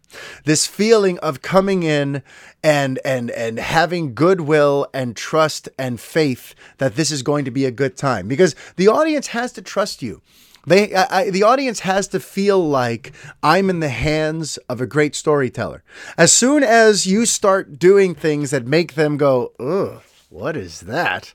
Now you have an uphill battle on your hands. Because now you have an audience member who, instead of leaning in and trying to find out what's happening, now they're leaning backwards and crossing their arms and going, I don't know about all this. And Terrio is basically describing exactly that. The audience has to know that they're in good hands. The moment that you lose them from a story point of view, they lose the desire to look at it generously. And that's the thing. You know, we all do that, right? A lot of times when you're excited for a movie, you walk in with generosity in your heart. You walk in with a desire to look at it like it's great, because you're rooting for it to be great, right? And that element, I think, is an important part of all this. And the way Terrio sort of describes it is, listen, if you're going to give people a movie that has a title that sounds like a stockholder's wet dream, and then a storyline that's very sort of choppy and doesn't justify how over serious everything is and doesn't really get you into that title fight, then you're basically asking to be poked fun at and ridiculed, because you're taking this huge gamble. You're taking a huge gamble that people want to see America's two favorite superheroes, as Terrio put it, fighting each other to the death. And you're hoping that they're going to want to see that. And if you don't justify it, you're screwed. If you don't back that up in some way, if you don't pay off on that risk that you're taking by having to basically Bugs Bunny and Mickey Mouse fight each other, if you can't deliver on that premise and get people excited for it, then this whole thing was a waste of time. And in his eyes, the theatrical cut did not justify the fight. The theatrical cut did not play in a coherent and interesting and thought-provoking way. And it explains a lot of why the critics were as hard on it as it was. And I just think that's an interesting way to sort of approach it. And it's honestly, it's a mature way to look at it, because Terrio could have gone out there, like other people have said, and said, oh, their critics were dicks and they hated this movie before they even saw it. But instead, he's acknowledging that, like, we kind of made it hard for people to give this a chance. We made it we gave critics an uphill battle to give this film a chance. And I think it takes great maturity for anyone involved with the production to come out and say that. He also said, regarding like the pile-on and the attacks on the movie, he said that was the climate in which the film dropped. anything and everything was attacked because the reviewers questioned the motives behind the film. And to some extent, I don't blame them. The marketing promised this mindless fight movie, and any attempt to make something real or complicated was just met with anger and vitriol because the audience just didn't assume good intentions. So, very sobering, very interesting comments from him on this. And also, I love that he kind of claps back at like the darkness quotient. And he's not saying that the movie isn't dark. He actually says something here that I'm like, I'm surprised he described it that way. But what he's clapping back at is this notion that he wanted to make it this dark. Okay. So Bresnikan asks him if he feels blamed for how sort of dark and murky BVS was. And Terrio said, the studio seemed to take this position after BVS that my writing was too dark and that this was their problem. But what they didn't mention was that, for example, in the draft of the Batman Superman script that WB had developed, the one that David Goyer had written, which was the draft I was handed when I joined the project, Batman was not only branding criminals with a bat brand, he also ended the movie by branding Lex Luthor. That ending was a point over which I explicitly went to the mat with the studio again and again. I argued that Batman cannot end the movie continuing this behavior, which amounted to torture, because then the movie was endorsing what he did.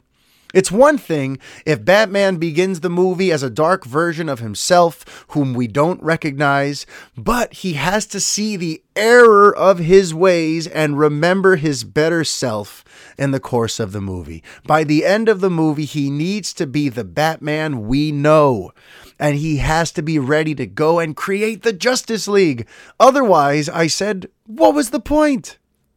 So Terrio has I love the way he says all this stuff. I love the way he describes finding the proper motivations for Bruce and Batman, but also giving him an arc to where by the end, he's not where he was at the beginning.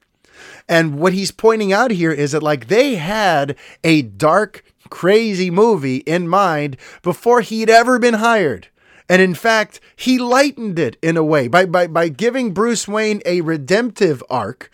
He lightened the movie compared to the movie he'd been given, where Batman is still branding people and sending them to jail even at the end of the movie after all this has gone on.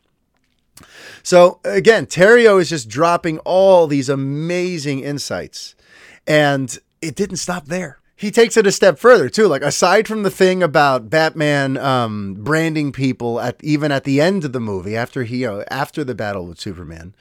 There were other examples of dark things that he fought for to tweak, to lighten. And he said, I'm the one who had been saying that we can't make a joke out of Superman raining hell upon black African Muslim characters in the desert, as Lois promises that Superman is not going to go easy on them because they punched her. So let's say there was a scene when the terrorists in that desert scene punch Lois, and she makes some sort of comment about how Superman's going to get all of them. And he knew that doesn't play well. That makes him sound like a blunt instrument. That makes him sound essentially like the U.S. military sending an attack drone to the middle of the desert. Terrio's a brilliant dude, and he brought a lot of socio-political know-how into this. So he said, in describing that situation where Superman's going to rain hell upon a bunch of black Muslim African characters in a desert after they hit Lois Lane, Terrio says, but somehow I'm the person with the dark sensibility? I wanted to say, I've been saving you from yourselves. I've been working with the director to bring a voice of conscience and sanity to the almost perversely dark film you've been developing for years. But I'm the problem here? And that's the line that I mentioned earlier. That Terrio called BVS, before the script that he'd gotten from David Goyer, was the most perversely dark film. He said it. I just think that's hilarious. That Warner Brothers had been developing a perversely dark BVS movie. And here he is just trying to be like, okay, listen, if you're going to go to this place, we have to at least like justify certain things and ground everything in something that feels real and relatable. Otherwise, this is just insane what you're going to ask audiences to sit through. So Terrio was really kind of like on our side. He says, I removed the punch of Lois, for one thing. Just think about the optics of that. I was able to add material to the film and ask the movie to grapple with what that battle meant, so that it didn't seem like a casual scene of Superman intervening in this way without reckoning with the consequences of intervention. I placed that in context of a moral question. See, so again, this is, it's another example of like, he was given a specific storyline and these things just happened in it. And he said, okay, fine. If you're going to have these things just happen, then we have to ground that out with some sort of justification. So that seemed to be like one of his overriding missions with this BVS movie, was to like, if you insist on telling this story, then I'm going to go, I'm going to do everything I can to make everything at least have some sort of internal sense of logic. And yeah, and this is interesting too. He said, later, when I realized that so much of the plot was going to be cut out, I began to think, well, they didn't really want this kind of story. The last things to get cut out always are the stunt scenes and the special effects scenes because they cost so much. By the time they're all in there in the assembly, enormous amounts of money have been spent on every frame. So when you're looking to cut time, the things that get cut out tend to be the big effects sequences or the fights or the stunt sequences. The things that get cut are the nuance, the scenes that actually give meaning to those bigger action sequences. I think that's a problem not only with this film, but I suppose for all tentpole films. I loved that quote because it takes me back to 2 weeks ago when I was talking about one of the reasons I loved Zack Snyder's Justice League is that it included all of like the justifications for some of the bigger things that happen in the story. And remember how I said, isn't this weird? 2 weeks ago, I said, it looks like when they're cutting Snyder's films down to make them shorter, they cut out all the character bits and just leave the action set pieces. And here's Terrio saying exactly that they cut out all the interesting character pieces because, listen, they spent all the money on the action, so we're going to keep the action in and let everything else be damned. So once again, here's like Terrio letting me know that I'm not completely crazy with these observations I have about how these films get made. And then, then he moved on to Justice League, and there's some really interesting information about Justice League here. So since it was clear that he didn't have like the greatest experience working with BVS, he was asked, why did you then go and agree to work on Justice League? It sounds like this was not necessarily the smoothest, most amazing experience for you. And he pointed out, he said, I agreed to write Justice League because I wanted the chance to write these characters with love and hope after getting through the darkness of Batman vs. Superman. The end of my version of Batman v Superman includes Bruce seeing the error of his ways and promising to change. It's the return of conscience after an ethical nightmare. And in Justice League, Bruce does do better. He says, there was a mood of fear at the studio. My impression was that people in boardrooms started making the decisions, and they were decisions based on arbitrary metrics that had nothing to do with the stories that were being told. Right before the time of Batman Superman, I was asked to attend an event in New York where the cast and filmmakers were paraded in front of a room of investors at the Time Warner Center. I guess to convince them that their money was in good hands. These guys were in charge because they controlled the money at the top of the pyramid. They were making big decisions. Not the film executives we're talking about, but Wall Street guys. One guy I can only describe as the man whose central casting sends you when you're trying to cast douchebag number one, pulled me aside and started telling me how to write Batman. I'm not naive. I know that if you don't want to have any back and forth with the money people, then you should write poetry because you don't need hundreds of millions of dollars. But something about the distribution of power at that time just seemed off to me. It was removing even the pretense that capital wasn't calling the shots. What he means by that is these are all money decisions. This is all based on metrics. No one seems to be caring about the actual story being told or how these stories are being developed. They're just trying to figure out how do we maximize our profits. And that's all they seem to freaking care about. But here's where things get interesting, though, because following that meeting, Bresnikan asked him, what impact did these studio tensions have on your writing? And he said, I rewrote Justice League to lighten the mood a little bit, which became the Zack Snyder Justice League. That's a slightly lighter, less dense version of the script, which I was fine with. I'm sane, and I will play ball with those kinds of nerds. Nerds? I like that. No, and I will play ball with those kinds of notes. So that's interesting too, because this is the first time we're getting confirmation of exactly what script Zack Snyder used for his ZSJL. Because remember, there was an original script, there was a rewritten script, and then there was the Joss Whedon script. And it looks like ZSJL is actually not the original script, but rather the rewrite that Terrio turned in with the studio notes, which confirms feelings a lot of us have had. A lot of us have noted that this does not feel necessarily like the same creative, seed that gave us BVS. This feels like it's a little more rounded out. Like there definitely was some more voices in on it in trying to round out the story to an extent. And Terrio just admitted that the ZSJL is the rewritten lighter one that incorporates the studio notes. And I think that's just a pretty important note, because figuring out exactly what version of this story would be how he made his Snyder Cut was a big question I've been asking on this show ever since they announced that the movie was coming. That question of which script. And now, according to Terrio, it is his rewritten via studio notes script that actually comprises the Snyder Cut.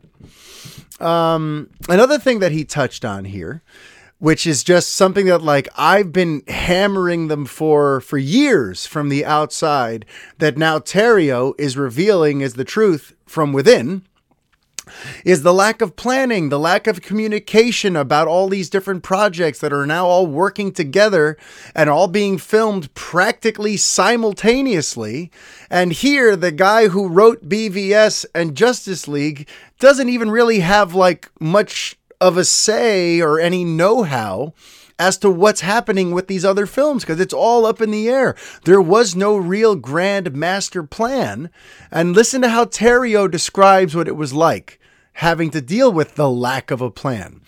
Because he notes that the people in the office, like Kevin Tsujihara and them, they were making seemingly arbitrary decisions about when these movies would be coming out, but no one was consulting with him about how any of this stuff is going to work. So here's what he said. He says, I was not consulted on the order of the films. Even though I was the person writing Justice League, they just determined that it was going to be Batman, Superman, and then Wonder Woman, then Justice League, and then Aquaman. So there was never any thought of how the world was constructed before they issued this edict. They said, conform to this schedule. And when asked, how that made things tricky, he says, the Wonder Woman script wasn't even finished when I wrote Justice League. So I had no basis to write Wonder Woman other than Batman, Superman. Themyscira didn't even exist. I was never shown anything on the page for it. I didn't know whether people could talk underwater. That was a thing that I had to ask because I didn't know if I could do underwater scenes with Aquaman and Atlanteans. It was all just from scratch because there had been no solo character films. So here he is basically just describing the sort of frazzled nature in which he has to create all of this stuff with everything being set sort of arbitrarily, with him not even knowing the answers for where these characters are going or coming from. And doesn't this sort of explain a little bit too about why Diana's arc keeps sort of changing? How in BVS she was gone for 100 years and didn't want to help humanity. In Wonder Woman, she's been around but in quiet and always helping humanity. You know, it just shows you that Terrio, while writing it, didn't know what was going to happen with Diana. And it's just, that speaks to the level of disorganization and the lack of communication here in the departments. You know, so it's just crazy to think about all this stuff, right? And then he adds too, with that whole like 2-hour rule that Sugihara wanted for Justice League. He says, so Justice League needed to establish 3 of the characters. It had to create a long game mythology. For the DC universe, it had to resurrect Superman because he was dead at the end of the last movie. I just don't know how you could do all that in under 2 hours. Maybe the 2017 release proved that you couldn't. But honestly, hearing him just vent about that, to me, just feels like, yes, okay. So I wasn't just being mean and nitpicky when I would point out that these freaking people don't seem to have a clue, and there's no real sense of like rhyme or reason where there's a team of storytellers working on making this large-scale universe. This was all happening piecemeal and slapdash, and in order to meet arbitrary release dates set by people who have nothing to do with the storyline. So, oh man, Terrio really brought the thunder this week. And one of the last things I want to just bring about from that interview, because he was asked about what it was like with Jon Berg and Geoff Johns on set every day. Because the rumor has that there was like a mandate from Sugihara that Berg and Johns had to be there to essentially babysit Snyder. And, you know, he asked Terrio, Bresnikan asked Terrio what he thought about having Berg and Johns there as those babysitters. And he said, look, I admire Geoff as a writer of DC Comics. He's been nice to me, and it's a perfectly cordial relationship. As an executive, you get into very thorny territory when you have a person who's a writer who also is making executive decisions and sitting in the chair where on other films the writer would have been. What he's trying to say is like, you know, ordinarily with the executives, they don't really tend to have a lot of creative input. They're just kind of there to make sure that, like, you know, the car is running. Yeah, that's mainly what they're there to do. In Geoff Johns' case, it's, you know, like he says, it's a little more thorny because he actually is a creative. And he's a writer with a lot of history on all of these characters. So when he's on set, it's a slightly different animal because he's not just there to make sure things are running smoothly. He's going to have a lot of opinions about how things are going. So he acknowledges that there's a weird dynamic there when the executive that you're working with is also a creative type and a writer. And listen, that makes a lot of sense. That sounds like a very sort of odd, if not like uncomfortable work setup there. But then he does mention something that I think should not get lost in all this. He says, so I think it's miraculous that Zack shot as much of my script as he did, because I know that there was constant pressure to simplify, to change, to do whatever it is that the studio wanted, because there were rumblings that they didn't want this version.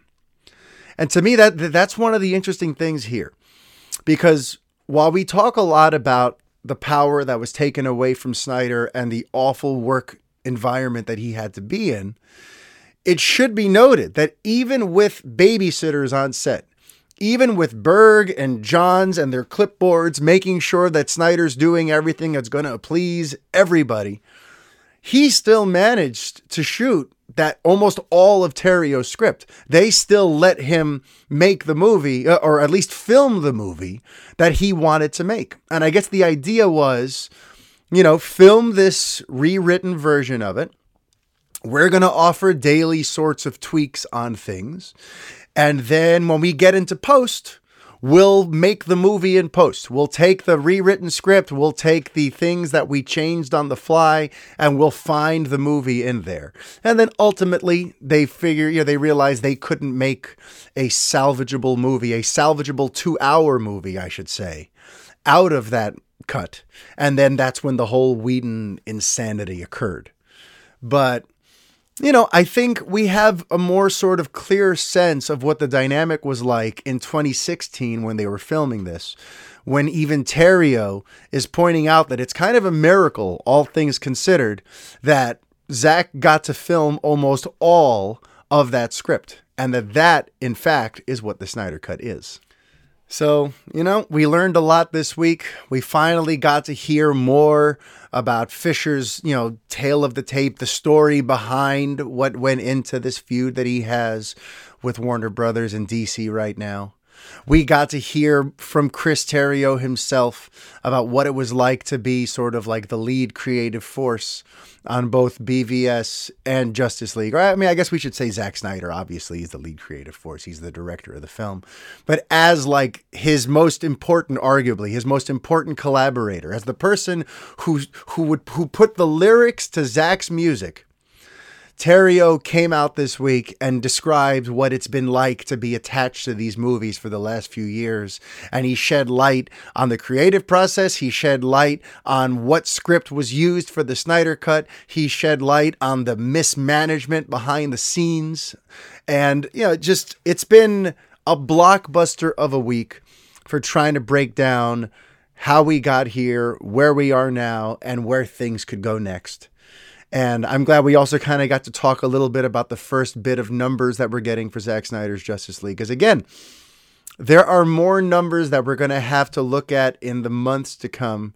But for now, what we do know paints a picture of something that was moderately successful, but not like a runaway smash hit. But don't lose faith, because a moderate success is okay for something that only cost them $70 million. And they can give us a lot more for around that budget if we play our cards right and if the numbers continue to kind of be where they're at. So we'll see what happens. But hopefully you enjoyed today's very, very long form discussion on all things post Zack Snyder's Justice League, because listen, there was a ton of news this week, and it was really important for me to kind of sit here with you and go through all of it. Because on the outside, it looks like everything is insane right now. It looks like Warner Brothers is on fire, like Walter Hamada and Geoff Johns are going to get, replaced any second now because of all the angry people and pitchforks and all these exposés getting written. But if you actually read the exposés, if you read every word of what's in the Fisher interview, if you read every word of what's in the Terrio interview, honestly, not a lot has changed in the last year. We've just gotten more verification of hunches a lot of us have had for years. And we've gotten more insights and background details on things that a lot of us sort of figured out just from the years of reading all the articles and seeing all the other interviews. So really, this was a week about filling in gaps of information that us fans did not have. But at the end of the day, where we are today is DC is moving into what it's moving into. They're moving into their whole multiverse angle. Walter Hamada is staying in place. Geoff Johns is staying in place. If there's any chance of a Snyderverse thing continuing, it's going to be like a low-budget Deathstroke type deal. And Ray Fisher, if he could just find a way to make peace with these people, if these people can reach out to him, if Walter Hamada and Geoff Johns can swallow their pride and just go, hey, listen, I'm sorry things went the way they did. I want to make this right with you in some way. It was never anything personal. We were all just in a crazy situation trying to make heads or tails of a Justice League movie that no one was going to delay, and we were going to have 5 months to remake. We're sorry for how things went in that time. But listen, do you want to be in this Flash movie? Come on, let's work together. If there are conversations that could happen that could bring peace and bring the fandom together. So I'm hoping that they find a way to do that. And I'm also hoping that you find a way to leave me a positive review on your pod-catching app of choice and let your friends know that the Fanboy Podcast is a pretty awesome show. So everyone, thank you for watching. Thank you for listening. And until next week, life is chaos. Be kind. Adios.